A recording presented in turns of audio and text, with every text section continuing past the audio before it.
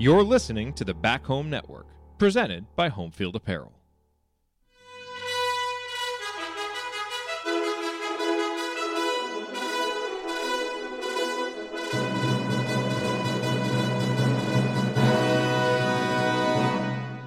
And welcome, Hoosier fans, to this week's edition of Assembly Call Radio, where each week we discuss the most important topics in the world of Indiana basketball. This is our 319th edition of Assembly Call Radio and our 989th episode overall of the Assembly Call, recorded on the evening of December 14th, 2023. I'm your host, Andy Bottoms. And let's begin this edition of the Assembly Call how we begin every edition of the Assembly Call, and that is with our Hoosier Proud banner moment. And Indiana is the national champion. When it comes down, Indiana will be champion. Smart takes the shot. The Hoosiers have won the national championship.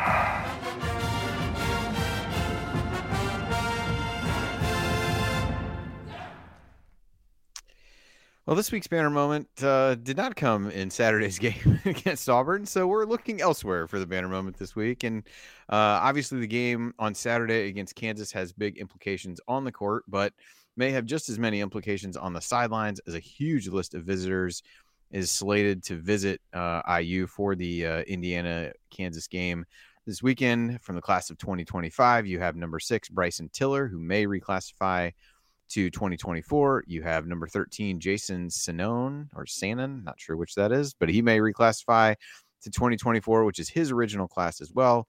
Number 19, Trey McKinney. Number 31, Malachi Moreno. Number 57, Trent Sisley, and a possible Jalen Harrelson appearance as well.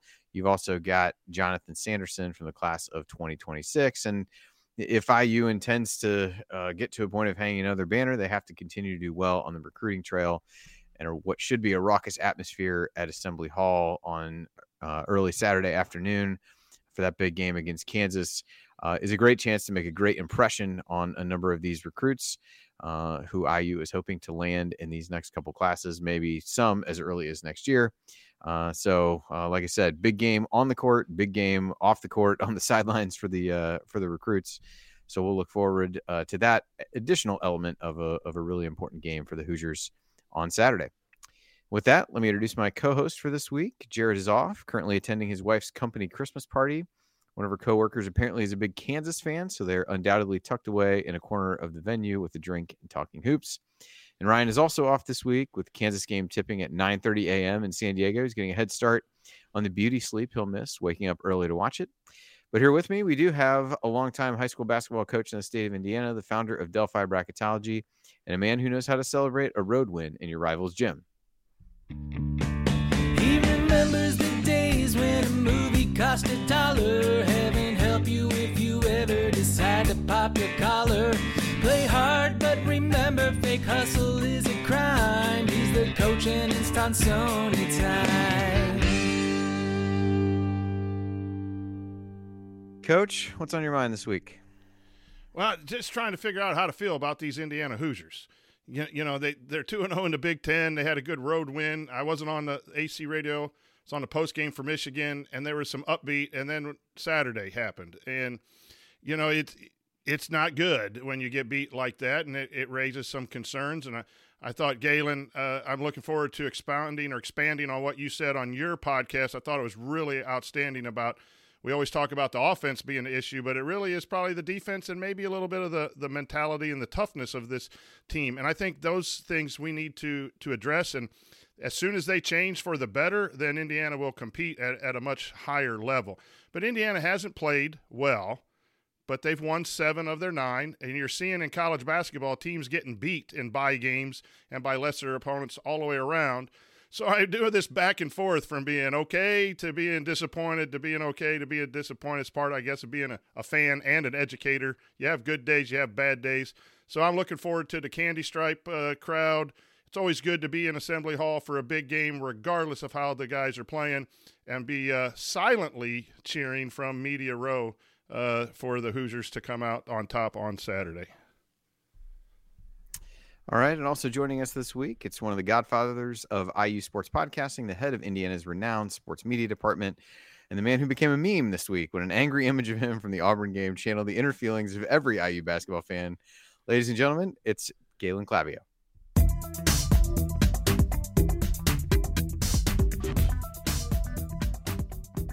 Still a banger all these years later. Yes, absolutely. Galen, welcome. I know as Coach said, listen to you and Scott earlier today, or maybe it was yesterday. This week has been a bit of a blur, but I did listen to it at some point this week. So certainly your full feelings can be found there. But opening thoughts on this week in IU basketball.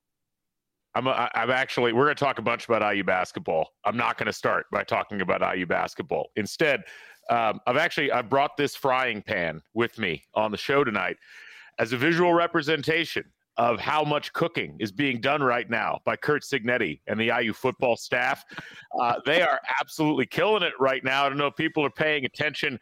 Just pulled in their quarterback, we think maybe for this next year, Curtis Rourke from Ohio, 7,000-yard passer already. They pull back Carter Smith, one of the highest-rated freshman offensive linemen in the country. They've pulled several players in the portal. They've gotten some recruits. It's exciting times right now with IU football. This coaching staff is all over social media in a way I don't think I've ever seen an IU staff in any sport be on social media, just pumping the crowd up. They know exactly what they're doing. So, we've had some ups and downs with IU basketball so far this year. I can't remember being this excited in a non-bowl season about IU football probably ever. So thank you to Coach Cignetti and the whole staff, and looking forward to seeing what else they come up with this week and going into the next year. Absolutely. Good to have something exciting in the offseason for IU football for a change instead of the normal dread and followed by trying to talk yourself into how things might not be as bad as you think they would be. So this is a nice change of pace. It still could happen, but let's well, there's no doubt. Well, we might do the second thing, but the dread feels like it's not there, at least in the There same. you go. So that's progress. All right. So here's what we got in store for you this week. We'll take a quick assessment of IU at the season's quarter poll. Then we'll go into a bit of an IU Kansas preview in segment 2, and we'll finish with some questions from the mailbag. All of that coming up this week on Assembly Call Radio. But now let's talk about our presenting sponsor. Home field apparel, wear one for the team. And this edition of Assembly Call Radio, just like all shows on the Back Home Network, is presented by our friends at Home Field Apparel, where they have the largest collection of vintage IU apparel that you'll find anywhere. And it's not just IU. Home Field has something for fans and grads of pretty much every school with unique vintage logos for all of them. And no matter what you buy, you know it'll be comfortable and the colors will last through many washings. Plus, you're supporting an Indiana-based company that came up through the Kelley School of Business, and what could be better than that? As we got ready to start here, Galen remarked that we did a good job of playing hoodie roulette and not ending up with the same shirt. Although I don't have a Home Field sweatshirt on at all. I have an Eagle sweatshirt on. But nonetheless, I do own the sweatshirt that Galen has and could have had it. We then talked about having bought other schools that so we could branch out a little bit. Found out we both own the same Washington hoodie to celebrate Michael Penix. But we do probably have a few others that won't overlap. So while you can have that shared excitement of wearing the same Home Field shirt as your friends and colleagues, you can vary it up a little bit. And I know I, at least leading up to the holiday, ordered 6 things from 6 different schools. Do with that what you will. I did offer to buy things for other people in my family. The choice of what they, whether they wanted to take me up on that was up to them. But I ended up with 6 things for myself. So you do what you got to do. But anyway, follow Home Field. They've had a lot of great holiday offers, new dad hats out, tons of great stuff from Home Field. So make sure that you're following them. And you can go to homefieldapparel.com and use our promo code HOME23 to save 15% off your entire first order. That's promo code HOME23 for 15% off. Once again, the website is homefieldapparel.com. Wear one for the team. I got a note on that real quick. I bought my wife, of all things, an Idaho State long sleeve t-shirt, and it's by far the favorite thing that I've bought her in the past 6 months. So you never know what could create harmony in your household through Home Field Apparel. Unbelievable that you referenced Idaho State. One of the items I bought was an Idaho State t-shirt. It was the one with like the Big Sky Championship shirt that's got like the J. Yeah, so I did buy that. So at least we bought different items.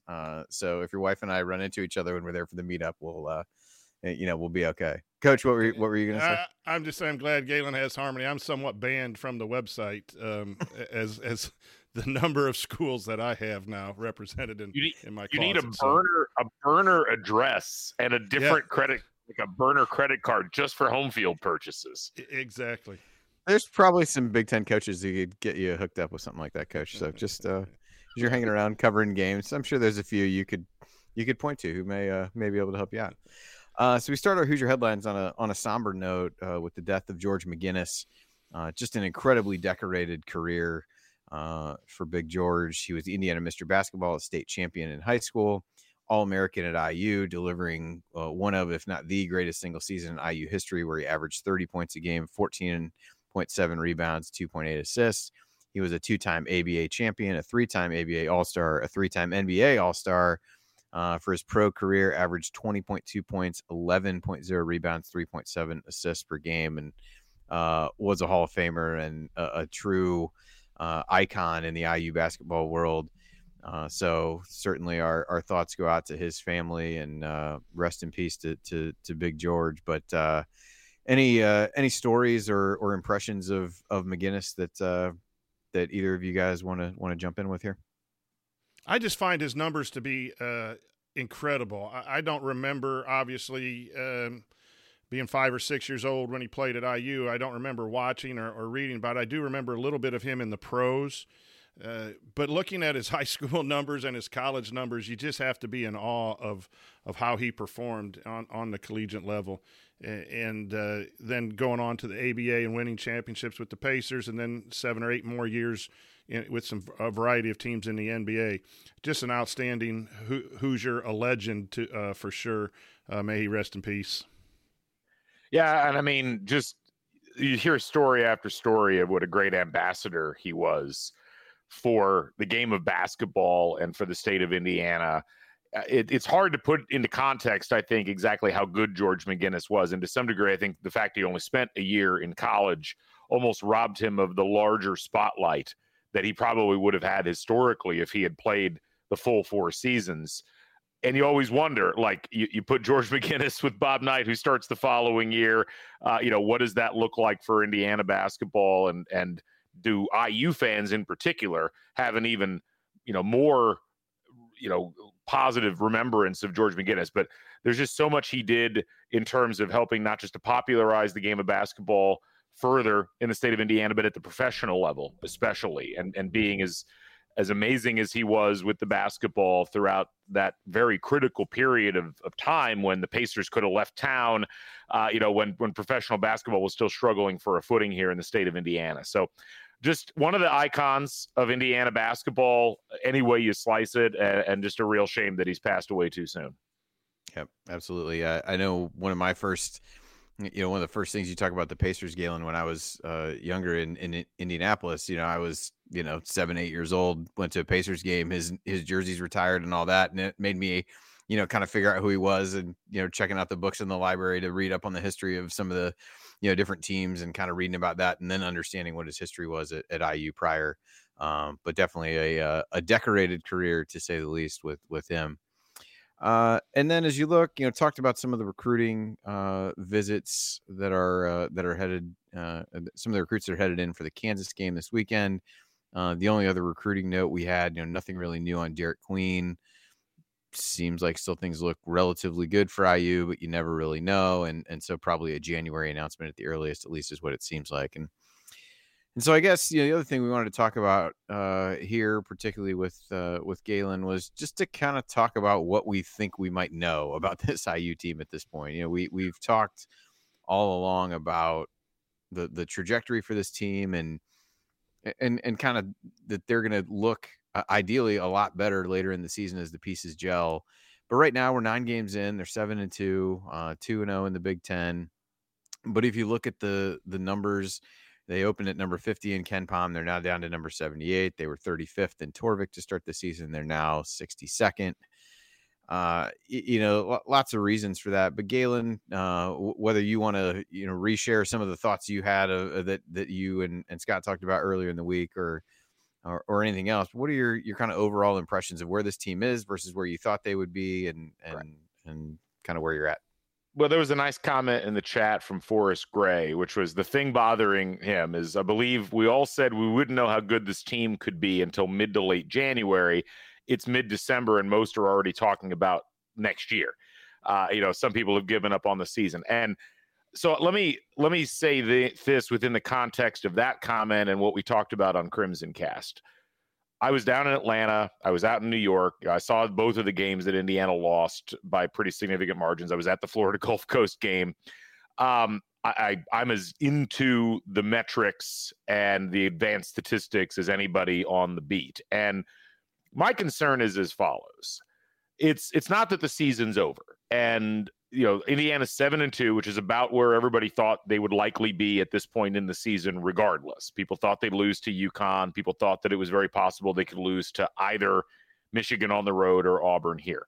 What bothers me, though, is that Indiana really seems to lack a killer instinct. They seem to lack that drive, that dog, if you want to use that kind of parlance within them, that you see in teams that are actual contenders for championships.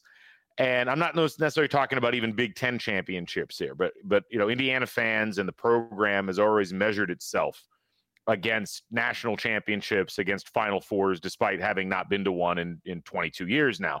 And what worries me is that we've seen them play UConn, we've seen them play Auburn, and both of those teams are equal or superior athletically and have a drive to the way that they play and an energy that just does not seem to be there. And what I said on the podcast that was quoted in the chat earlier is that when Indiana's faced with that type of a team, they tend to shrink from the moment. It's like they really don't, they can handle teams like Purdue, who are comprised very similarly to Indiana in terms of the types of personnel and the way that they try to play. But you get outside of that bubble, and it's almost like Indiana is just uncertain about how they're supposed to respond when someone gets right up in their face. And that's a mentality thing that, yes, some of it comes from coaching, but a lot of it comes from the type of recruiting Indiana's done over the course of time, the type of players that they tend to bring in. This is not something that's new or unique to the Woodson era. This was also what we saw in the Archie Miller era. It's also what we saw through a lot of the Tom Crean era. And I don't know exactly what the solution to that is, because my feeling was that Mike Woodson, of all people, having been an Indiana star and understanding what it takes to compete at the highest levels, would have been able to ingrain that into his team and would have been able to recruit players who came in with that mentality.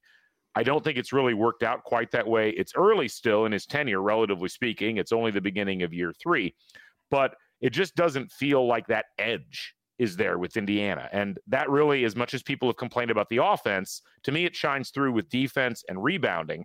2 areas that are very effort-based, 2 areas that are very, like, I'm not going to let that guy beat me based. And Indiana's let guys beat them. Not just good teams, but that's why that's why they struggled with Army. It's why they struggled with Florida Gulf Coast. It's why they struggled with Harvard in the first half. So that's what's bothering me about the team right now. They've figured out a lot of the offensive and defensive stuff they're supposed to be doing, but they're not doing it at a high enough level. And a lot of that, I think, is effort and intensity, not ability. Yeah, I think it's interesting, Coach. And I thought this when I was listening to Crimson Cast earlier in the week when Galen brought this up, is that there's been so much hand wringing over the offense, and really more just the composition of where shots are coming from and how IU's going about things there. But ultimately, the numbers there, while not elite, are not terrible. Where things have really been bad, and particularly were bad in the Auburn game, has been on the defensive end. And I think we came out of those Big Ten games thinking, well, it seems like they've made some adjustments. Maybe they've corrected some of the issues that led to a lot of the wide open threes that they were giving up. And then Auburn really just brought a whole different kind of energy at them. And whatever adjustments they'd made seemed to be kind of thrown by the wayside or wildly ineffective at the very least in that scenario. So what, Coach, as you think about it that way, we've spent time on here talking a lot about the offense, but what are your impressions of this team defensively? And is it a case of what they're doing might be good enough to work in the Big Ten because of some of the roster composition things that Galen talked about, and maybe paper over some things that will give them a ton of trouble should they be fortunate enough to make the NCAA tournament? Well, I think it's a combination of stuff. I think Galen is really on to something with the toughness and the mental aspect. You can play hard and work up a lather and be playing hard, but not playing effectively and not giving the appropriate effort with some toughness. And defense and rebounding are those things that come special to basketball competitors who are on the basketball floor. And it's hard to teach that as a coach. You try to draw it out of a person, but I thought two big plays were Malik Renew about 12 feet out, turning and watching the shot go up, and whether his guy or a guy that was close went in for a rebound dunk. At a time when it went from 26 all, there were a couple big rebound dunks. Well, you talk about threes being the momentum, and those offensive rebound dunks can get a team going. And I caught it on TV, so it had to be close to the guy getting the rebound, but he wasn't even attempting to go get the rebound. He missed the physical block out, and he didn't go get the rebound. And there's one of our guys, his rebounding rate has dropped. And you brought that up on Crimson Cast as well, that it could be because of Wares getting a lot. Well, TJD got a lot too last year. So I just that, and we've constantly harped on the guards rebounding, and for a couple games they've made an effort to rebound. It is. I don't like their technique. And I think it's on the players. I also think somewhat on the coaching staff too. The positioning of the body and the head on a swivel.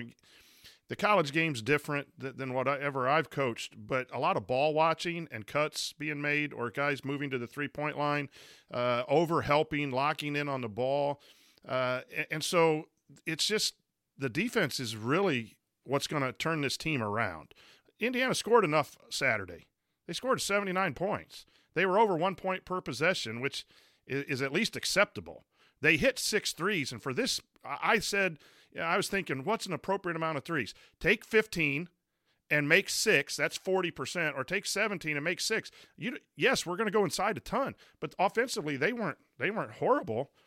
But it really was. Go back and listen to Galen and Scott. I think that was really informative about the toughness in these types of games when the athletes are such. And I thought we a lot of our fans get upset with the guard play, and that's something we need to talk about too. But I thought our bigs, if you look at the box score, oh yeah, they did a great job. I thought they were soft on Saturday against the athletic, physical play of the Auburn basketball team. And they didn't rebound well, and they didn't shoot at a high percentage. And Indiana has to be super efficient from those guys in order to win on both ends, offense and defense. But I think defense is the way we get out of this and become a tournament team and move in the right direction. And we're a long way away from that right now on the defensive side. It's a little concerning. Again, small sample size, right. A lot to go in this season. But in Woodson's first year, with mostly Archie Miller's players, Indiana was 24th in the country in KenPom in adjusted defensive efficiency. Last year, they dropped to 45th. This year, they're 75th thus far, and not against great competition. And I think that's probably the thing that's been most bothersome. It's not just that they're getting out-physicaled and out-hustled by a UConn or an Auburn, but they've gotten out-hustled by almost everybody. I mean, the only exception's been Maryland, who I'm not even sure if they still have a basketball team at this point. But it's just, it doesn't look good. They were getting out hustled by Louisville for stretches in that game in Madison Square Garden. And it's so disconcerting to me that, you've got these talented players and players who should be playing at a higher level. And that maybe it's a moment where maybe the Auburn game wakes them up and they realize we can't play this way. I don't know if that'll be the case, though, because unfortunately the trend, you look at the Arizona game last year, you look at the game at Kansas last year, even though that's got a bit of an asterisk on it, you look at the Miami game in the tournament last year, it's a very similar story when they face these types of teams that have the level of athleticism and hustle that is demonstrated consistently. I don't know what the answer is at this point. And, the last thing I'll say on this, Andy, is a lot of people have made excuses because obviously Xavier's not in the roster right now, and the roster was also built in a kind of a flawed way. They're probably, you needed another guard, you needed somebody that could play a little more at the 2 or 3. But here's the thing. There's lots of flawed rosters all over college basketball. There's flawed rosters in the top 25. the teams that find ways to win do so in spite of the fact that they don't have a perfect roster. I don't know if there's a perfect roster in college basketball right now. There are better balanced ones, but Indiana has enough talent and isn't so far out of balance that it excuses the way that they've played through most of the first 9 games of the season. And that's where, Galen, a coach has to be very creative. And I appreciate coaches. We all have our philosophies, and we want to stick to them because that's what we believe in. But if you swing and miss and you try to get a perimeter guy, a defender, a shooter, and you miss and you don't have that, then you've got to come up with creative ways to have balance in your attack, both offensively and defensively. There's no doubt what we run to get the ball in the post is good, and when we get it in there, we score. And then we block shots, and Ware's rebounding. There's a lot of good that's happening in Indiana basketball. But right now it's good against marginal teams. It's not good against good teams. And so coach and the staff have to be creative with this roster because it is what it is. And I have yet to see a lot of that creativity. I've seen a little bit on defense where they've done a little different things in their coverages and how close they are to the nail versus to the shooter. They've made some changes, but it didn't work against Auburn. And they got to still go in and cook up a recipe, use a bigger pot than you brought with the frying pan for the football team to cook up something to get this roster to win. Because you said it, and we've all said it on the bracketology. Winning a lot of games against the lower level teams in the Big Ten probably will happen for Indiana, and they could get to 20, 21, 22 and not be in the tournament because they've got to beat the quality teams in the Big Ten if they don't get a win Saturday. We'll talk about that in the second segment. They got to cook up something a little bit different than what they've been doing because of that flawed roster.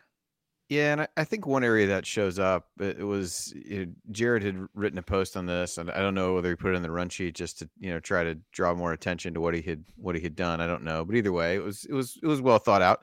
But he looked at some of the lineup data so far this season, and a few interesting takeaways. I think, among those, the way he underscored it here was nothing works but Malik and Khalil together. Almost any lineup with the two of them and throw in any of the other rotation players with it have been really successful from a net rating standpoint. In contrast to that, what you've seen is that playing a lot of the bench guys together has some just hideous results from a lineup perspective. And I think that bears out what you think when you're watching the game. And even though he staggers when they come in, the net result is that eventually you end up with, when Xavier Johnson was healthy, a first unit and a second unit, at least in the first half and maybe for part of the second half, and then you figure that out. I think that's really an area to me, Galen, that if the coaching staff is going to make the most out of the roster that they have, right, that's a pattern they have to get out of. I'm just not sure that Woodson has shown a proclivity to do that over the course of his time at IU. He's talked about it. And from that, it makes me think he's not going to change because in his mind, he looks at these as units, and he really is like, well, I've got to take the first unit out to give them some rest. And the idea that you're going to stagger those guys throughout the course of the game and or at least the first half, it just does not seem to be in his strategic approach. And look, that's fine, I guess. I think it worked last year to some degree, although the bench was certainly thinner. And it's not working this year. And it's interesting because while Jared's numbers are correct, that the Malik Khalil combo is really good, what's weird to me is like it's so momentum driven that they'll get ahead of steam up and then they go sit down and they can't just recover that when they come back in. It's like those substitutions gunk everything up. I'm really curious as we move forward, what exactly the setup has to be in order for those guys, if you're going to have to rest them at more or less the same time, how do you get them back into a rhythm? Because at this stage, yeah, you could say, well, okay, we're just going to rest one of them and then the other one. But you're looking at those offensive numbers where you're not nearly as efficient and you don't have those guys out there being able to play off of each other. And that's, Coach, I guess the question I have is, if the offense has to be predicated on two guys who are of that size being on the floor simultaneously, that's to me where the change has to happen, because that's just not a sustainable model. I don't care how efficient they look. I totally agree. You have two talented big men when they play together. You've got to make them efficient when they're playing one at a time. And the bigger issue with me is when they're both off the floor. I just think you have to have 2 of 3 point guards on the floor once X comes back at all times. You need to have Malik or Khalil on the floor at all times, because then you get 40 minutes of good post play, and then you could bring Walker in for either one of those. That I just believe that's better. Obviously, I understand that Coach Woodson feels differently, and a Michigan game they gave a spark. You have to admit that was a plus for that mass substitution. And last year with the injuries, without X and then TJD playing so well, he's kind of forced into an 8-man rotation at least. This year with X out, at least there's one starter out there at one time. But it does seem like the starters have a hard time finishing the first half after that mass sub. It's happened in a lot of games where they had a great run, then they come out collectively, and then they go back in. I think those things are plain to see. But I would keep those players out, and you can still play 9, 10, but spot them here and there. I think that helps CJ. Andy and Kalen to play with better when they got to double team the 2 posts and he's out there. He's going to be able to have better shots. It's going to help Caleb Banks when he's at the 3. I think Walker has done a nice job spacing the floor, catching the ball at the high post and then dribbling it in and dribble handoff game that he can do a little bit better than even Malik can do. And so there's some options that go out the window when you put the 1 point guard now with 4 different subs. And, I don't think that'll change, but I do think that is a valid part of the momentum shifts that we're seeing in Indiana basketball on both ends, too. Ware is a great defender, rim protector, and you take him out, you got to have another guy in there, and Malik's probably the next best guy. So, I do think that's part of the problem. Well, and I think, obviously the injury to X is a piece of that, at least from the guard standpoint. And you're really having some of these guys, Galloway has been talked about a lot in terms of, his struggles and all the things that are on his plate right now. I think you see that in the defense. I mean, guys are just, Gabe Cupps is playing an amount of minutes that you would not have wanted him to coming into the season. It doesn't mean that he's doing a bad job, but it's a lot to ask of him to play 30 plus minutes in some of these scenarios, but they have so few guards.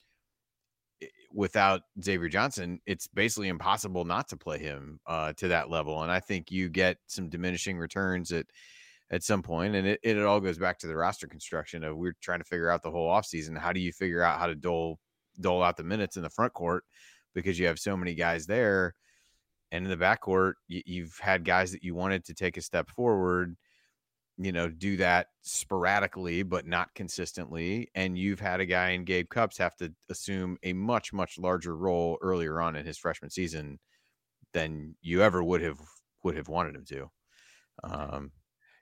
Although I don't know, this is where I kind of depart from some of the other commentators on this. I mean, it shouldn't be that hard for the guards to contribute offensively, even the ones that are having to carry a load. And Tony Adrania had a really, I think, informative set of statistics that he put out in his newsletter today.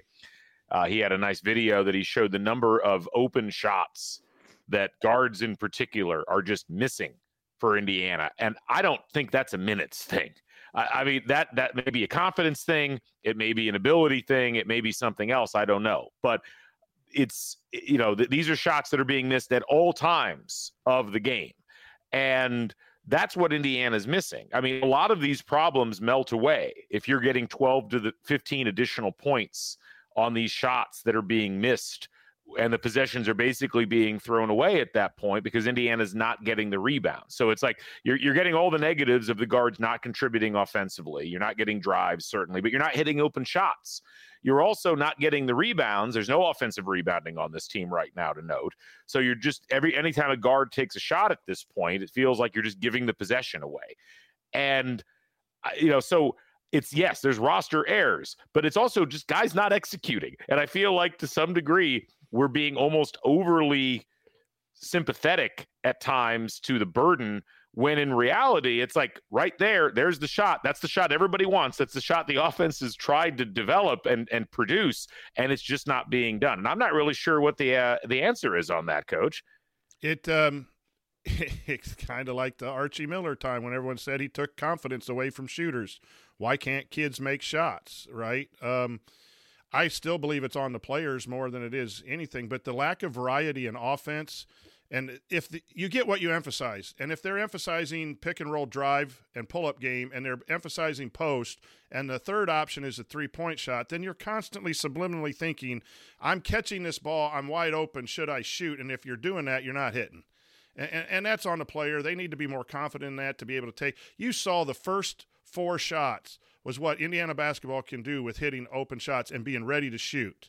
So I think the guys can do it. I even though I would have a variety of different offensive things to do to get shooters shots than what Coach Woodson does, I do think that sometimes we coaches can overemphasize the good pieces of our program to a point where it gets stuck in the minds of people who want to play well. And they want to do what the coach is, and they buy into Coach Woodson, and he wants that ball to go inside, and he wants to attack the rim. You've got to play free on offense, and the guys aren't playing free on offense. It's just a slight little mental thing where I just see a kick out for a 3, and they redrive or they rethrow it into the post. It's like they've almost – I'm not accusing the coach of doing this, but it's almost like they have to throw it in the post or they're afraid they're not going to play. Nope. Coach, I think you just knocked your microphone out. Coach was so angry about that his got me XLR. now? Yeah, you're good. All right, there you go. Yeah, I knocked out. If I said when I get back in this thing, total freedom on offense. If you play hard on defense and get steals, you have the freedom. And if I don't like the shot, we'll work on it later. I just think that we overemphasize the post, and I understand why we do it. But that's that fine psychological part of coaching. Yeah, I will say, just to plug what Galen was talking about. Yeah, Tony's piece today was good. Although the open catch and shoot shooting percentage was should not be shown to small children. I would say it was not good. But anyway, all right. So that was an in-depth look at where we are right now. We'll obviously have a big game coming up on Saturday against Kansas. So coming up, we're going to dig deep into that matchup. IU obviously desperate for a big non-conference win, and this is the last chance to get one. Can they do it? And what are the keys to the game? We'll talk through that next here on the Assembly Call.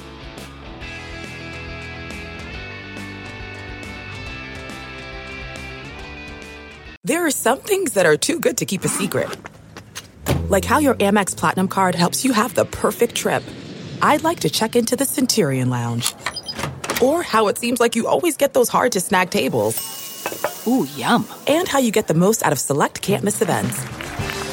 With access to the Centurion Lounge, Resi Priority Notified, and Amex card member benefits at select events, you'll have to share. That's the powerful backing of American Express. Terms apply. Learn more at americanexpress.com/withAmex. The Angie's List you know and trust is now Angie, and we're so much more than just a list. We still connect you with top local pros and show you ratings and reviews, but now we also let you compare upfront prices on hundreds of projects and book a service instantly. We can even handle the rest of your project from start to finish. So remember, Angie's List is now Angie, and we're here to get your job done right. Get started at Angie.com. That's ANGI, or download the app today. All right. Welcome, everybody, after lengthy segment 1, but we don't need to probably beat the matchup part into the ground too much here. But we can do quick segment 2, and we got a lot of good questions. Galen's got a lot of interest to him, so I need to go back and put them all in there. Oh, you did? Oh, there is a lot, because when I looked before, there were not very many. So I did research on the first question. I actually have an answer for that. So good, because I didn't. I think I got it.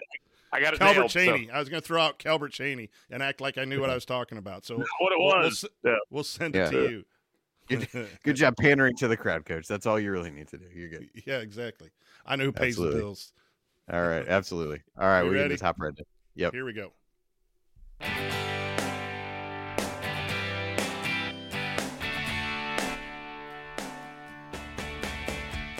Hi, this is James Blackman Jr.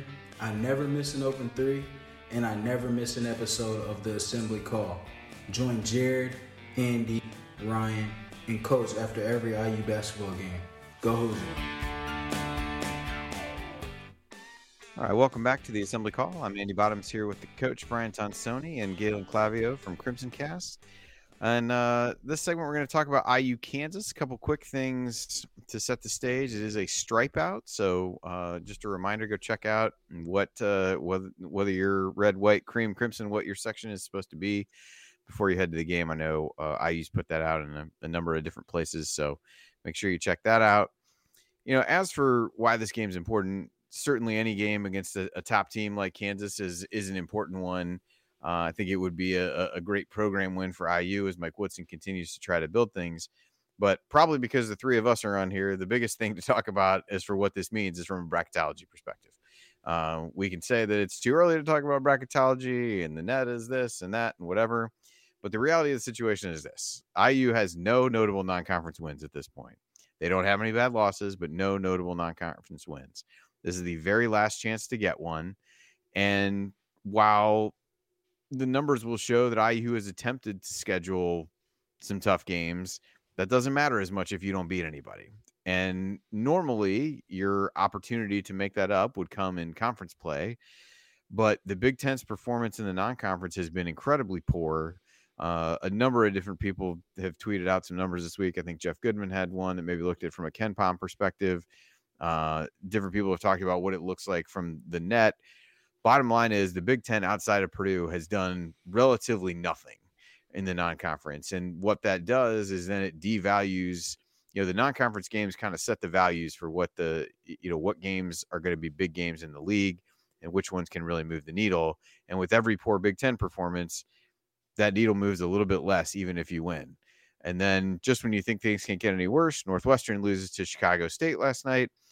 And it does just that. So that to me, coach, is really what the big meaning for this game is. Certainly a win over Kansas would be phenomenal from a program standpoint. But as you start looking at NCAA tournament prospects in a league that's going to get less, it would seem, than they have in recent years, you got to have at least, one non-conference, pelt on the wall to be able to show to the selection committee. And this is IU's last chance to get one.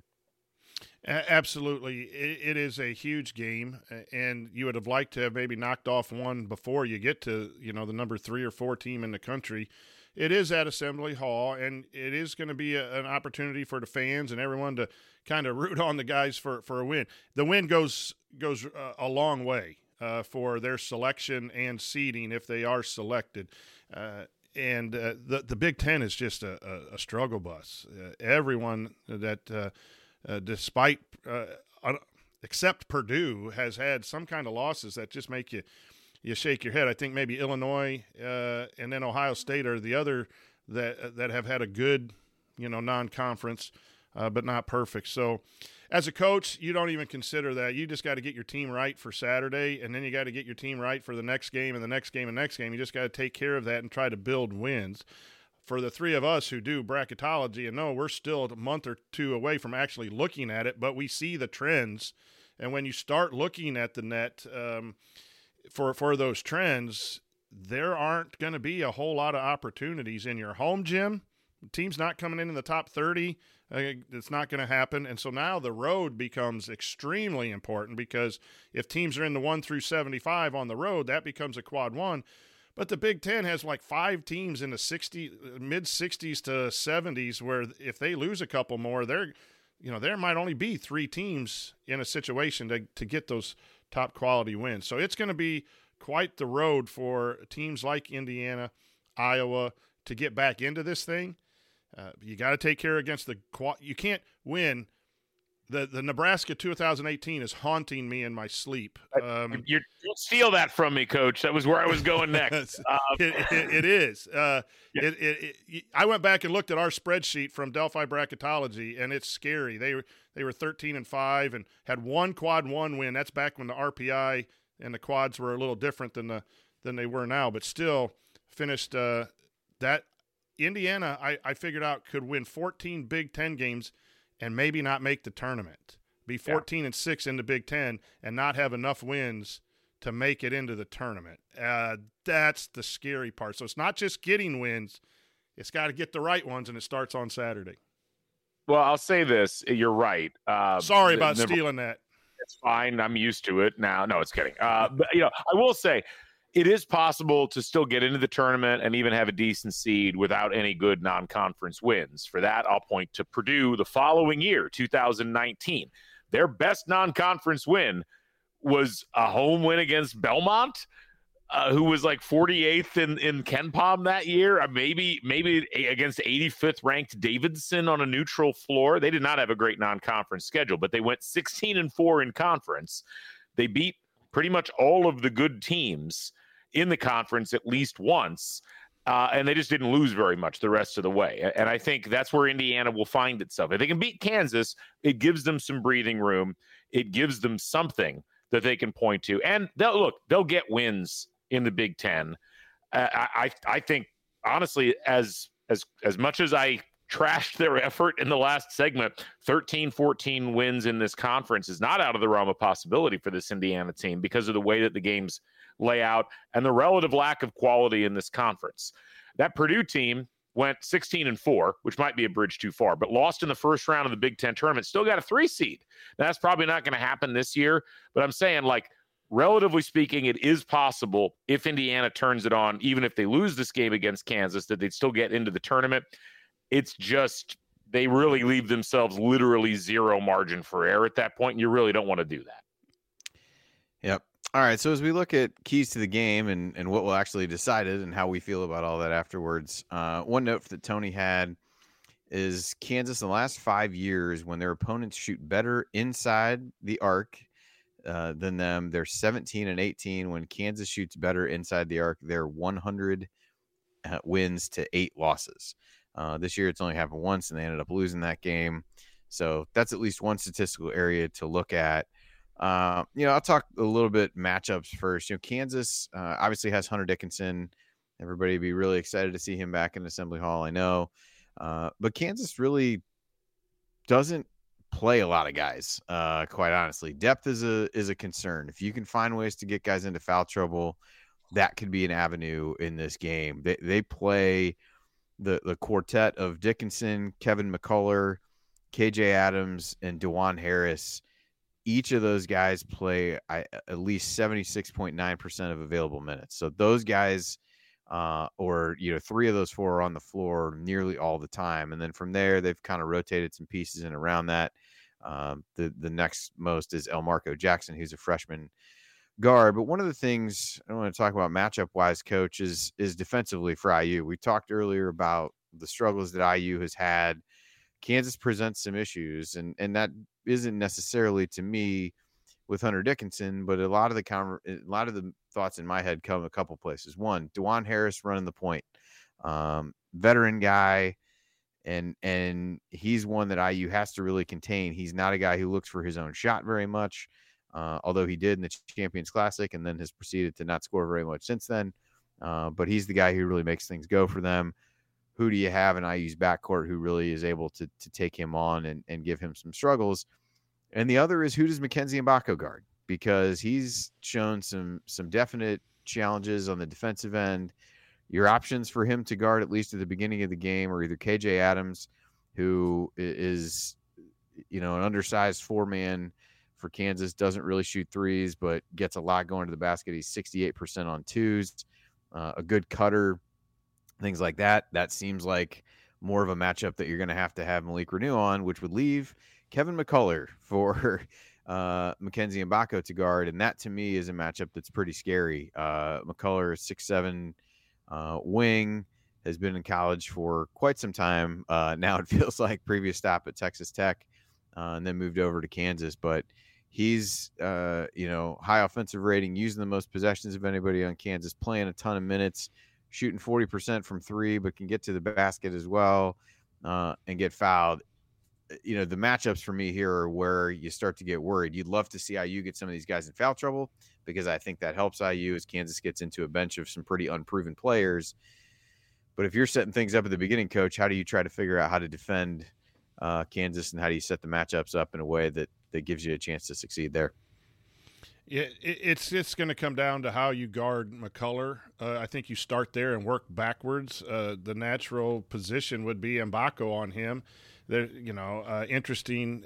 Tyler in the chat said, "Do you move Gallo down there?" That would be a consideration. But then Mbako's on the 2 guard, who's a 6'3" freshman. So, there's really no easy solutions. You have, I think you got to put wear on Dickinson just from size and length. Take away his 3-point shot, his baby hook, maybe make him try to shoot around or above. And you got to take away Dickinson first. But KJ Adams was a big piece of that team last year, and he's a great rebounder. I don't know his stats necessarily, but he does a lot of the little things, and that worries me about Malik guarding him too, because I don't think Malik's blocking out and guarding very well. So it's strength on strength. Our inside against their 2-point defense, their 2-point defense is 10th in the country at 42%. 2-point percentage is all they're allowing. That's where Indiana's got to score. And then the front line of theirs is really talented. They do have a solid point guard, as you mentioned.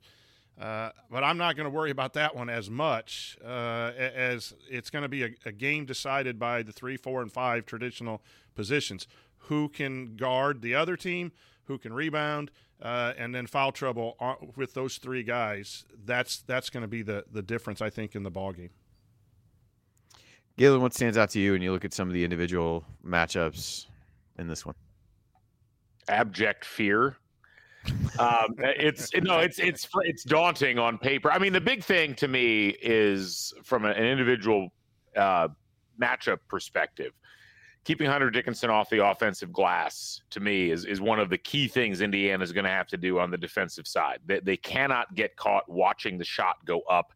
Whoever is on Dickinson, and if it's Ware, I'm a little concerned, frankly, because I don't know if Ware has the physicality to keep Hunter Dickinson off the boards.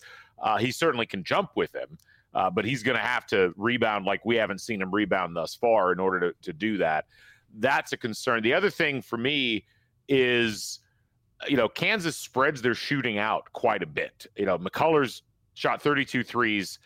Johnny Furphy has shot the second most threes on the team in relatively limited minutes. And then, they've got Timberlake shot 21.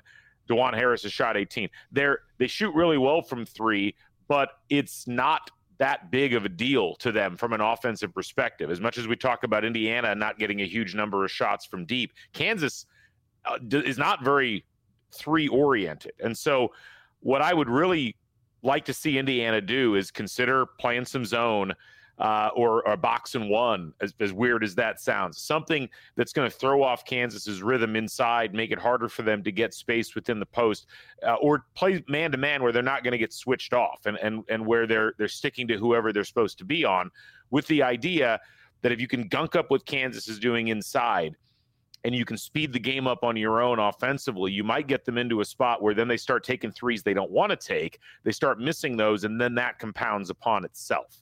But the key here for me, honestly, is don't give Kansas second chances on offense, because that is what's going to ultimately kill Indiana in this game. And that's kind of what killed them against Auburn in large stretches, where Auburn just kept extending possessions, and that created problems Indiana couldn't solve. Galen, you bring up a great point about zone defense. With this Indiana team and the struggles they've had defensively, I hate even bringing this up as a coach because I'm a man-to-man coach, but sometimes you have the team you have. And it won a game against Louisville, who's not very good, and that 3.5 minutes was a 12-2 run or whatever. I think you might need to sprinkle that in, if not use that a little bit more. The rebounding is a concern anytime you zone because you don't have a body on a body, so you're going to have to really teach that and emphasize that, and everyone's got to go to the boards. But winning basketball games matters more than style points. And with Mbako out there who's trying to figure out how to play defense, and Cups who's not the ball pressure, although I think he plays good defense, but he's not Xavier Johnson, I would advocate maybe playing a little bit more of that or mixing it up a little bit to confuse Kansas and don't let them get in the rhythm of running their stuff or one particular player. I'm not saying that's a magic wand that's going to win the game, but when you are outmatched, and I think Indiana is, I think you need to junk up things by your strategy, and that's where I went back to being creative as a college coach. It's not just good athletes playing the second game of a back-to-back in the NBA and you trust them because they're getting paid, you've got to really have your thumb on stuff offensively and defensively at the college game because of how the age and the talent level that you have 1 through 10 on your squad. I would like to see that zone. I'll give you credit in the post game. I mean, and that's awful that I would get credit for zone. I mean, God, I feel like I've changed religion or something. Yeah. But no, your point is well taken. Is that you've got the team that you've got. This team is not very good at maintaining defensive intensity for a full 35 seconds. And I'm not saying play it all the time, but Kansas is so good at scoring. They're one of the few teams in the country that is better at 2-point field goal percentage than Indiana is. And that indicates how good they are at getting the ball into the post and doing what they want to do. I just look at it and I say, Indiana's biggest advantages, if they want to take advantage of them here, are they can score bucket for bucket against Kansas. They should have the home whistle, one would hope, at least a little bit. I mean, we haven't ever seen that in the last decade, but maybe it'll pop out of the sky in this one. And I think, it's one of the interesting things about what Mike Woodson's done this year. He sped this team up. They're playing at a faster tempo relative to the rest of the country than they were last year. And I think they need to do more of that. Like, I would rather see them turn this into a track meet because Kansas is one of the best defensive teams in the country. Like, that really is their calling card. They're a better defensive team than they are an offensive team. And I think Indiana plays right into their hands if they just start to go out and play like 27, 28-second possessions trying to milk out of the half court. Get it out in transition. You've got mobile big men who can do things on the run. That's, to me, a route to at least keeping it close for the last 10 minutes and then trying to let the crowd take over. Yeah, I think you look at some of the other stats, I think that back some of that up. And I think what you're going to need IU to do, this is a game where they're going to have to, take and make open threes, because Kansas, if you look what they've done so far this year, opponents are taking over 42% of their shot attempts from three. And against IU, they're basically going to sit back and dare IU to shoot threes. It's essentially what the numbers would suggest they're doing over the rest of the time. And so they're going to try to take things away, and they do a good job of that, because even though Adams is a bit undersized, and will probably be tasked with trying to keep Malik Renew, they do a good enough job of forcing them to make decisions. And so his passing out of the post is going to be important, and where IU can find shots on that end. And passing is the other thing. When you look at Kansas on offense, they lead the country assists on 73% of their made field goals. It's wild, which is insane. Speaks to DeJuan Harris, but also just to their general scheme. And I use one that they've gotten lost at times. And this goes back to, maybe playing some zone is the way to go. But IU loses guys frequently as there's communication breakdowns, back cuts, different things like that they've really struggled to communicate well enough on the defensive end. Kansas is going to put guys in positions to have to make decisions. And that's just not an area that IU's excelled on so far here. So I think furthers the zone thing, but really speaks to Kansas's ball movement and just general offensive philosophy and how effective that's been. So, Coach, I want to go back to Galen's pace. I have been saying that over and over and over and over again. Pace, pace, pace. And if I think back to the first 24 points, 26 points Indiana scored last Saturday, it was quick, whether it was in transition or it was a quick drive and a kick out for a three. There was no hesitation. There was a pace. There was a flow. They were confident.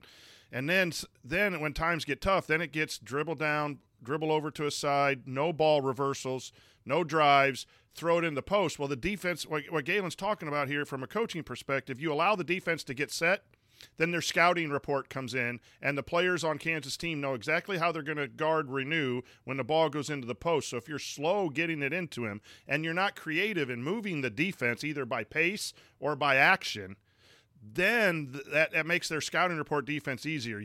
My big point of contention in the last 3 years is we do not move the defense, and it makes it easier for the defenders to know their scouting report and their rotations. And that's different in college than it is in the pros. And pace is one way to beat it. And I thought the Auburn, I might after the show go back and watch, and I just think it was faster. in transition before the defense gets set. That's how you beat good defensive teams. I think that's really important. The other thing real quick is, who does Kansas put on Renew?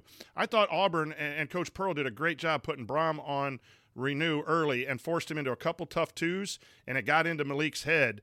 And then do you think you could be physical with Dickinson on Ware, or do you put him on Renew?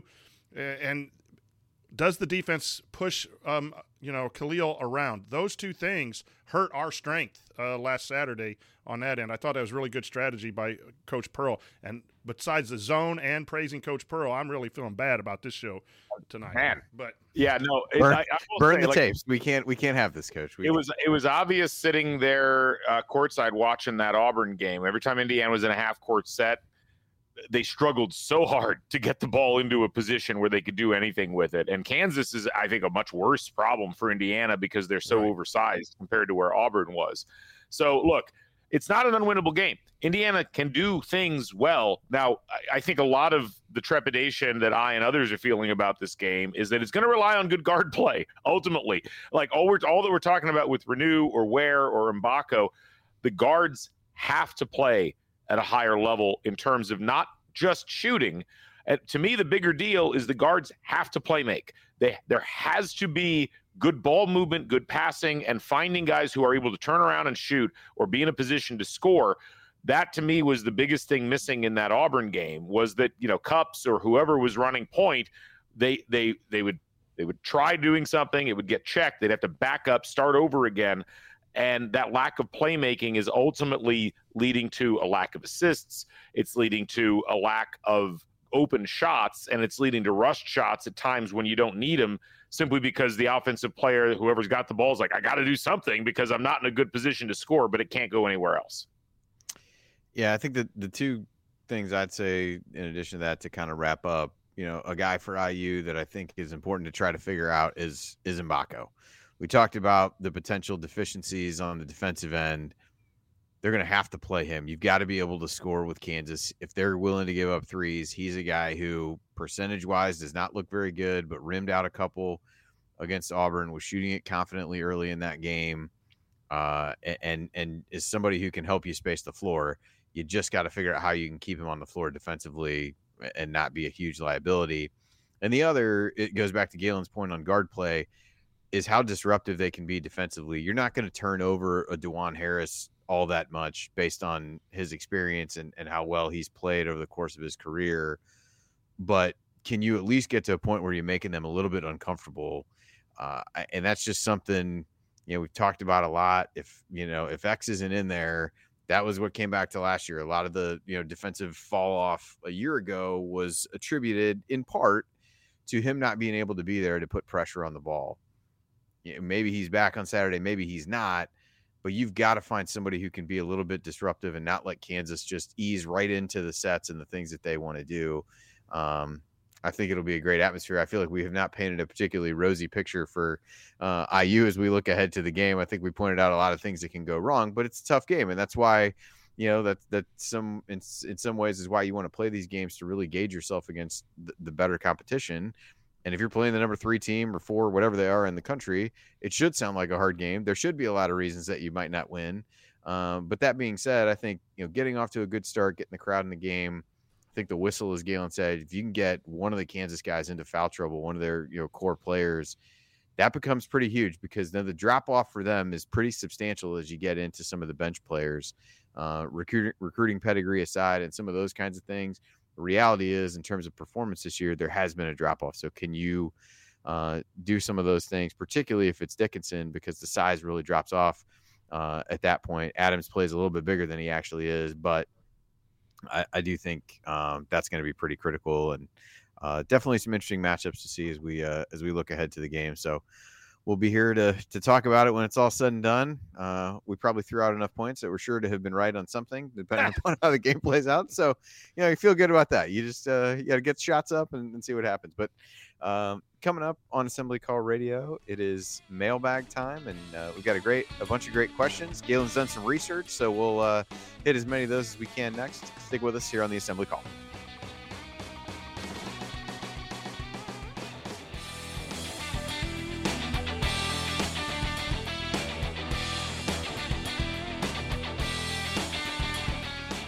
We're driven by the search for better.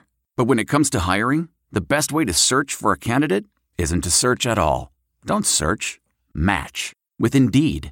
Leveraging over 140 million qualifications and preferences every day, Indeed's matching engine is constantly learning from your preferences. So the more you use Indeed, the better it gets. And listeners of this show will get a $75 sponsored job credit to get your jobs more visibility at Indeed.com/match. Just go to Indeed.com/match right now and support our show by saying you heard about Indeed on this podcast. Indeed.com/match. Terms and conditions apply. Need to hire? You need Indeed. Okay, it's time to commit. 2024 is the year for prioritizing yourself. Begin your new smile journey with Byte, and you could start seeing results in just 2 to 3 weeks. Just order your at-home impression kit today for only $14.95 at Byte.com. Byte clear liners are doctor-directed and delivered to your door. Treatment costs thousands less than braces, plus they offer financing options, accept eligible insurance, and you could pay with your HSA, FSA. Get 80% off your impression kit when you use code WONDERY at Byte.com. That's BYTE.com. Start your confidence journey today with Byte. All right. Yeah, there's lots of these in here. All right. We'll hit as many as we can, but I probably got to be done by about 10:30 or so. Which hopefully That's good. Speed rapid fire a number of these here. So one of these is lengthy, but we'll see. Yeah, a number of these addressed at Galen. So Hey, really bringing the questions out of the woodwork here. See, that's the people talking, right? Okay, we're going to answer the people. That's right. That's what. All right, you ready? Yes, sir. Let's go.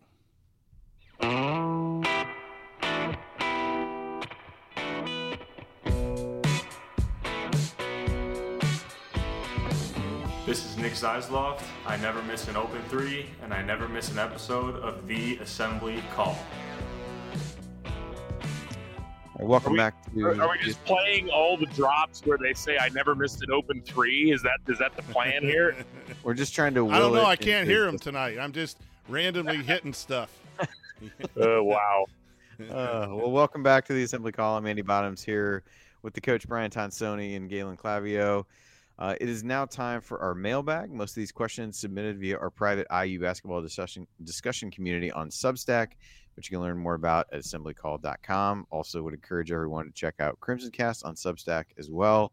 Has been a good transition for all involved, I feel like. So lots of good stuff there all in one place. You can move back and forth between the two pretty easily. So that has been good. So we've referenced a number of the pieces on there even so far today. So all right, first question from Brian. In honor of George McGinnis, what are the best individual seasons in the history of Indiana basketball?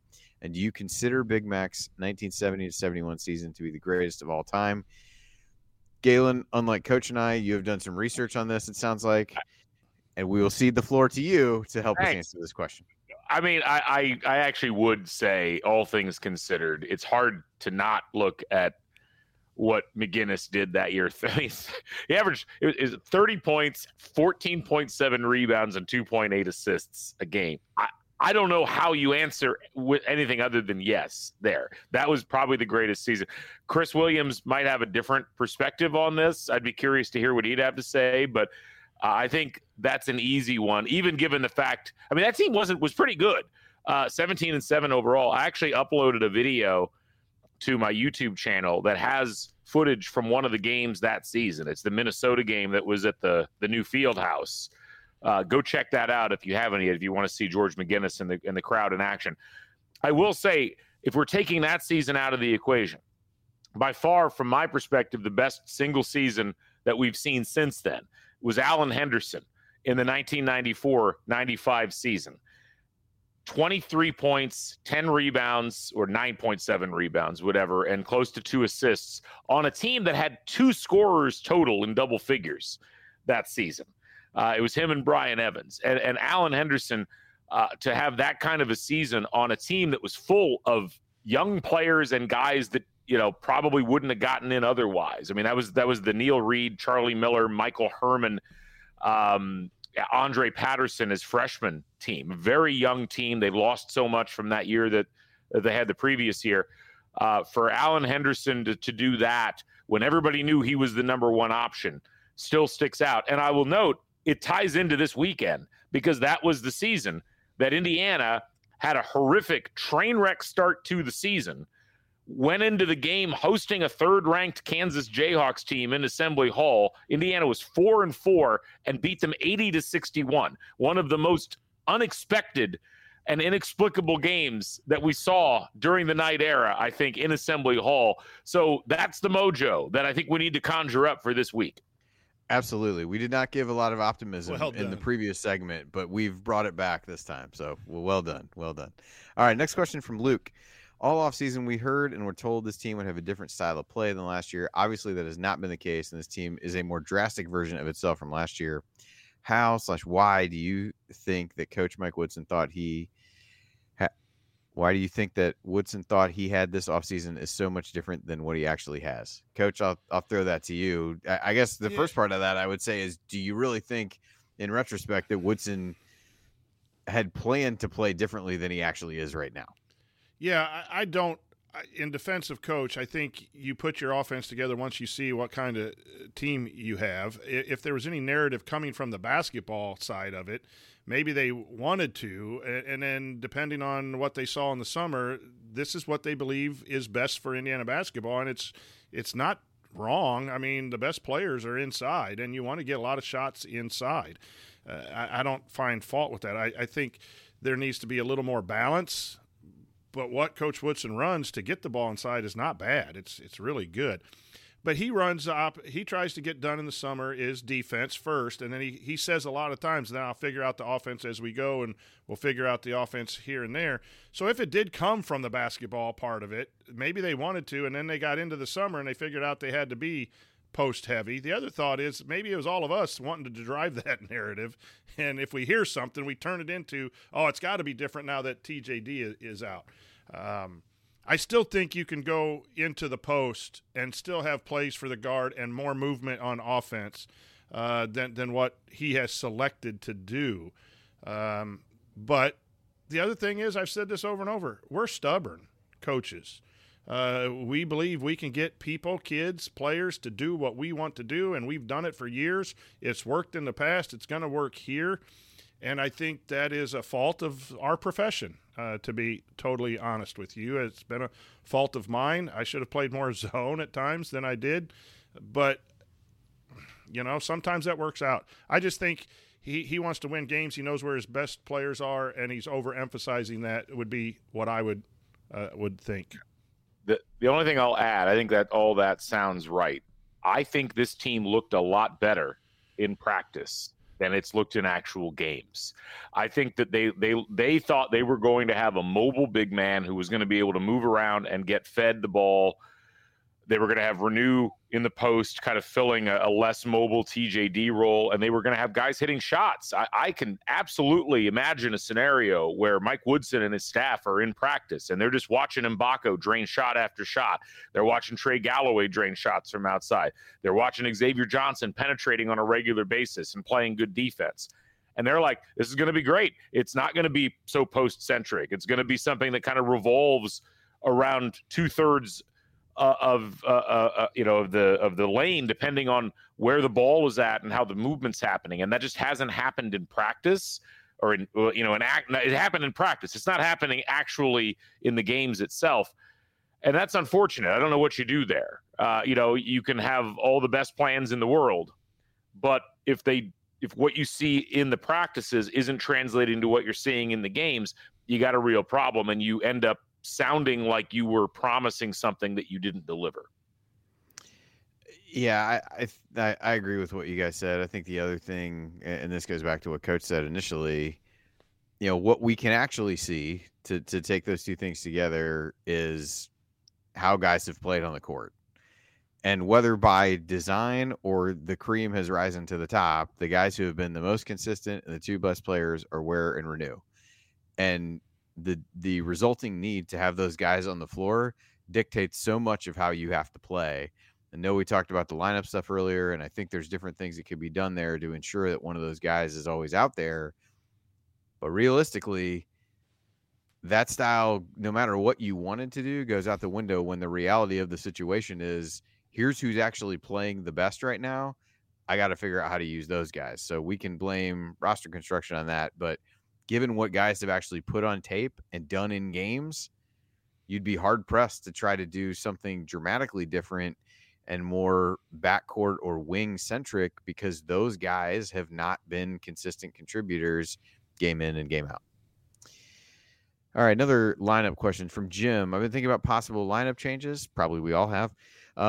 What do we think about starting X if and when he comes back, and Cups in the backcourt, bringing Galloway off the bench where he could return to being the energy guy?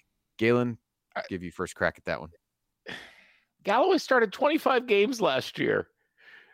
I mean, this idea, I'm sorry, I can't get my head around this idea that we need to play Galloway less and that he'll play better as a result. I don't think that's the answer. And frankly, I know everybody's in love with Gabe Cupps. I'm really excited about Gabe Cupps' future. Gabe Cupps' present is a player who is a sub 1 point per possession player who's turning the ball over on 31% of the possessions that he's used. He's very, very hard to keep on the floor offensively. That's not going to get any better if you stick him in the backcourt with Xavier Johnson as a starting pair. Who's going to come off the bench and handle the ball then? When one of those two, are you just going to keep one of those guys on the floor all the time? So, to me, Galloway's got to step his game up. And I know it's been tough. I know he's had a lot of tough defensive assignments and so forth. But, to me, the idea that, you can't on the one hand say Cupps is getting pushed too much into an environment where he's having to play too often and it's hurting his development because he's just not ready. And on the other hand, say we need to start the guy. That those two, and I've heard both of those sentiments in the fan base and in some of the media up to this point. Realistically, your best chances to win are with Xavier Johnson and Trey Galloway playing the most minutes at the guard positions. And it's just unfortunate at this point that statistically nobody else has risen to the challenge where they can contribute at that level. My hope is that over the next few weeks that will change. But, to me, when Xavier Johnson comes back, you don't take Trey Galloway out of the lineup. No. I think that becomes hard to do with a captain, with a senior who's been around the program. And as you said, Galen, I think everybody has kind of skipped past last year's version of Trey Galloway, who started all those games and was not the off the bench energy guy. Now, was he an energy guy in the starting lineup? Was he asked to do different things than he's being asked to do this year? Yes, absolutely. But yeah, he wasn't an off the bench energy guy last year. He was effective last year in the role that he played. What they need to do is try to figure out how you get that version of him back. And I think part of that is Xavier Johnson coming back and taking a few of the responsibilities that he has off of his plate. Coach, any quick thoughts on that one? Yeah, you don't start Cupps and X. Cupps, I like him. I happen to think he's playing okay for the position that he's been thrown into. I think he's a 20, 21-minute guy off the bench. I think you can play X and Cupps together, but not starting them. Trey Galloway has to play at a higher level for this team as it's constructed to win. If you had a different construction, a different type of player at the perimeters, then maybe you could talk about Trey being a good sixth man, but not on this squad. I think X has to get healthy. Trey needs to play better, and then Cupps is better to be used in situations off the bench with those two as a secondary ball handler or a primary ball handler with moving X off the ball. I think is a good idea too, but not starting. You don't do that with it. I know we're grasping for corrections here, but I think that does more harm for the cohesiveness of the squad than it does help the statistics. All right, next one from Ross. Which offseason transfer did IU miss out on that would have made the biggest difference on this team? He listed out Dalton Connect, Jordan Dingle, Chris Ledlam, or potentially others. To me, this one feels relatively easy in that it's Connect. I think he's played at a really high level, has taken the step up to in competition, played really well, really even starting with that exhibition game that Tennessee played against Michigan State, as he played extremely well in that game. He's averaging 18 points a game, shooting almost 40% from three, 80% from the free throw line, almost 5 rebounds, which is something we've, talking about the guard rebounding and some of those kinds of things, gives you a shooter, gives you another guard, which is where the depth has really been lacking. So to me, that's the one that stuck out. You guys have different thoughts. No, it's Agreed. Connect. It's Connect easy. But why would Connect have come to Indiana when there were 2 guards starting already at Indiana? That's the thing that I don't get. I've heard people lamenting the Connect not coming to Indiana thing. I get it. I wanted him to come here too. He's started all 10 games at Tennessee. And, my thing is like, what was Mike Woodson supposed to say? Yeah, come in, you'll get a starting job immediately. Who was he going to sit on the bench? But if we got him, we don't get Mbako, right? Could he start where Mbako is? I think he could. I think he could. I'm trying to remember the order in which those things happened, though. But Connect left. Connect went to Tennessee before or maybe not. Yeah, I have to go back and look at the chronology.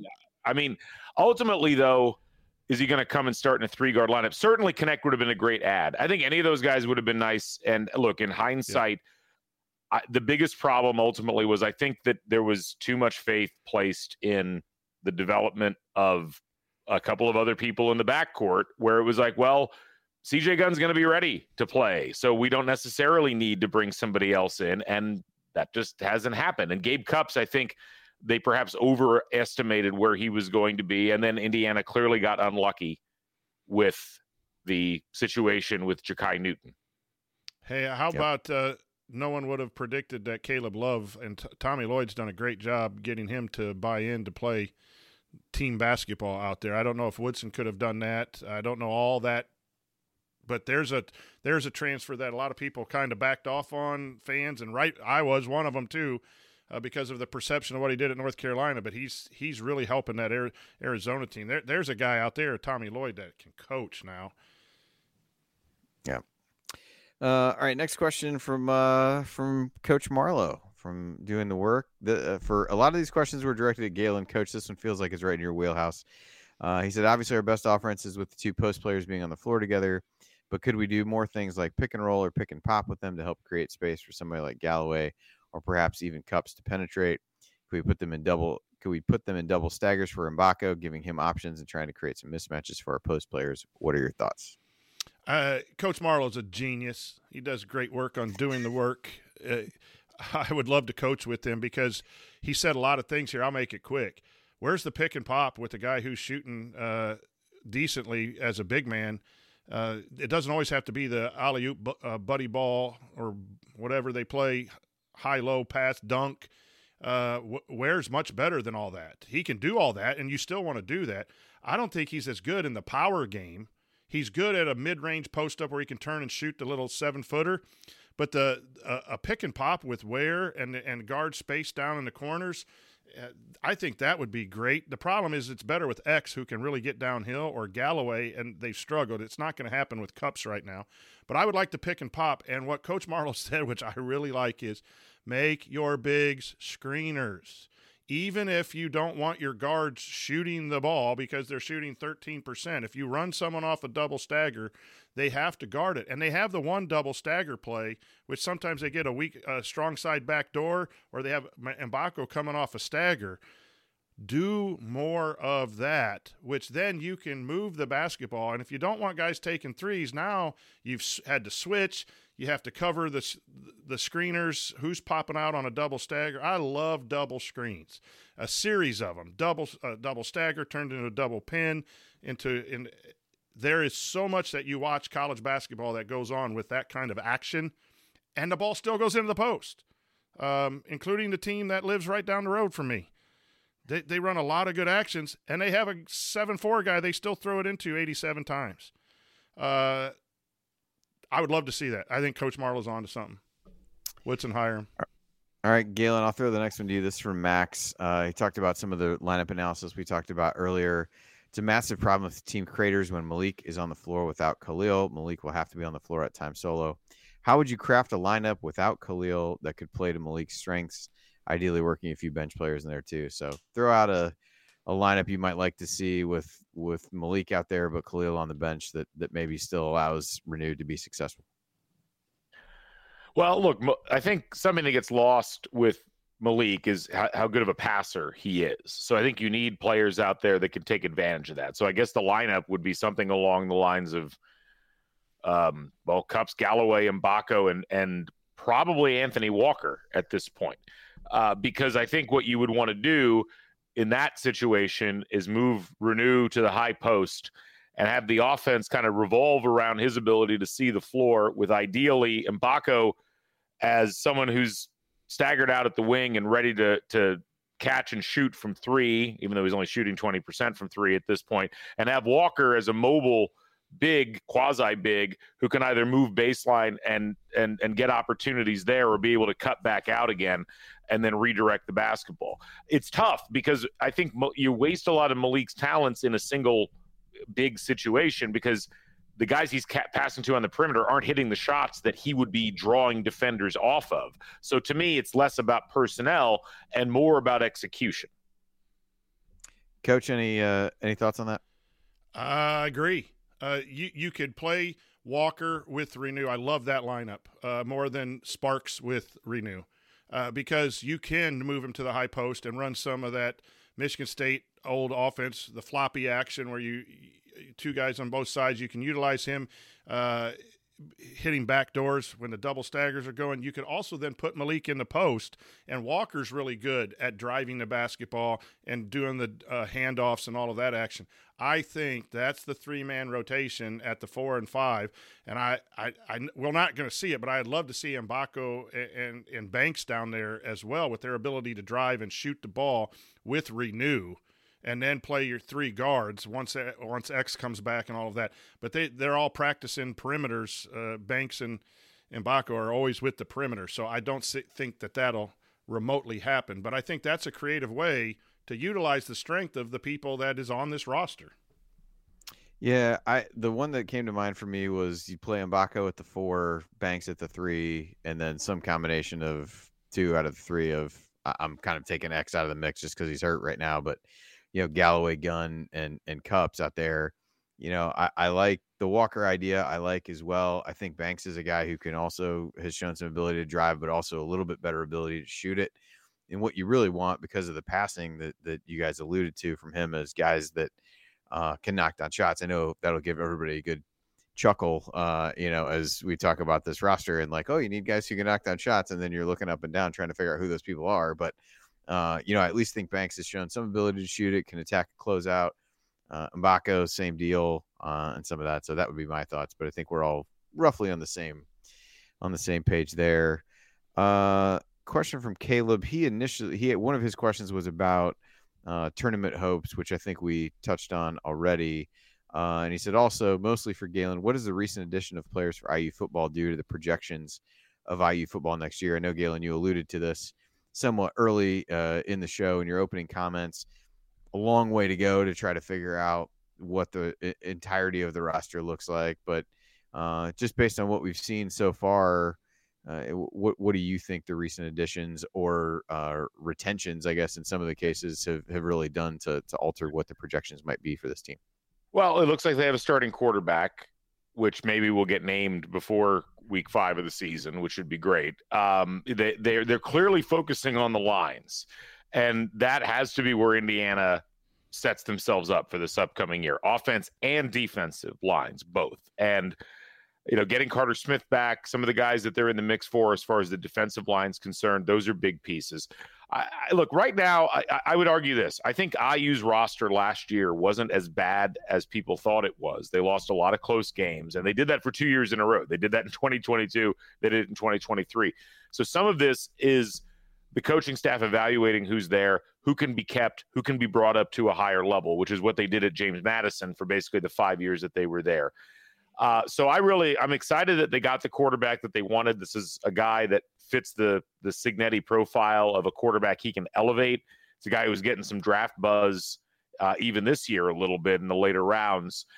That's the key piece, because now that everybody knows that Indiana's got a quarterback, that's going to bring other people who are like, okay, now I know what Indiana's going to do. I know what their plan generally is. I want to go play for that team and that coaching staff.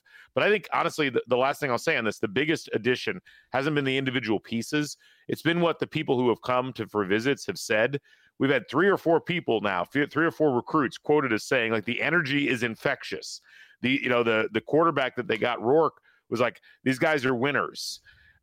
that's language that hasn't been used very often, not just in the recent past, but ever when it comes to recruits coming and visiting IU football. That energy, to me, is the biggest addition to what Indiana's doing so far in this offseason, because it seems to be getting football players excited to play for Indiana, and that is much needed. All right, we got 2 more questions. Galen, I'll go to this one first. I assume there's a story behind this from Jim. What did Galen think of the public address announcer at State Farm Arena?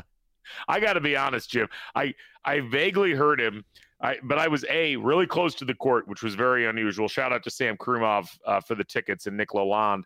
But I was also, to quote Hurricane Peter McNeely, encased in a cocoon of horror during almost the entire game. So I honestly I wasn't paying attention to the PA announcer. I was vaguely annoyed, and I still don't completely remember why, but I'm sure there are other people in the arena who can answer that better than I can. All right. Last one from James. Sorry for the long question in advance. Love to get Galen's perspective on this, but how long do you think this current state of NIL can last from a fan and more specifically their wallet perspective? I ask this because it irritates me when someone says, quote, college sports is basically professional sports now. If my favorite professional team is negotiating a contract with a star player, the owner doesn't ask the fans to help pay their salary in addition to buying season tickets, paying for TV subscriptions, etc. Not saying players shouldn't get paid, but don't you think the situation of fans footing the bill for everything while conferences and schools continue to make more money from TV contracts each year passing is a little unsustainable? Or when coaches get fired, it's alumni and donors that ultimately foot a large chunk of the bill. Certainly a lot of schools have big donors with deep pockets, but it feels like as college tuition and the number of graduates, student debt increases year after year, future alumni will eventually be less willing to subsidize all this directly, no matter how passionate of fans they are or how much they respect the players. I feel like this question could probably be its own episode, right, ultimately, as you look at that. But, kind of your initial thoughts to James's question, which I think is a good one. You know what? It's a multi-layered, complex question. So to try to answer it as simply as I can, given our time constraints, is this a sustainable model right now? No, but it's kind of an on steroids version of the model that's existed for a long time. We're in Indiana. We've been kind of insulated from this because we've had this very strict no cheating policy when it came to paying student athletes, and that hasn't been the case in other places. And most people willingly give money, either above the table or under the table, for players. And yes, you get fans, the average fan, the middle class fan or whatever, shelling out some bucks very occasionally. But most of the time, it's wealthy people who want to make sure that the thing that they love, that they have an emotional investment in, their college sports team, which they care about so deeply, has a financial advantage that allows them to go get talent. So in a sense, the system we're seeing right now is kind of the public manifestation of something that's happened under the table for decades in most places. And the vast majority of the money that's actually getting spent on this is coming from large donors or corporations or, people who have the means where it's not that big of a deal.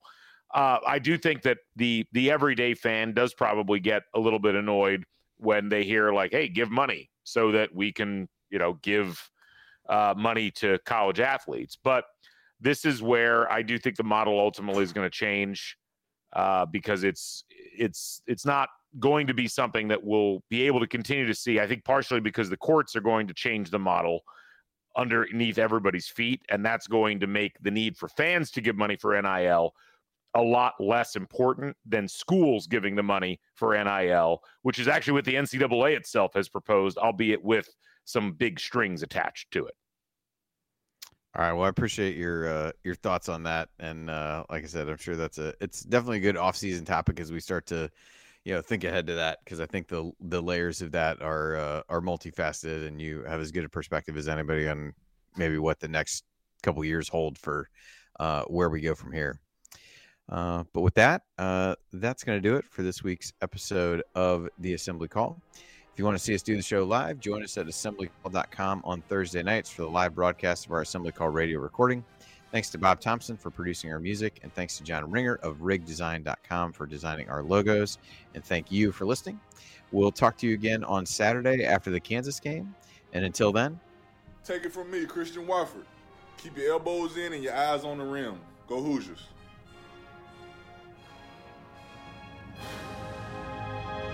Thank you. Thanks for coming out.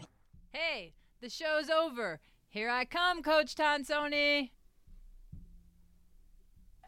All right. Excellent stuff, guys.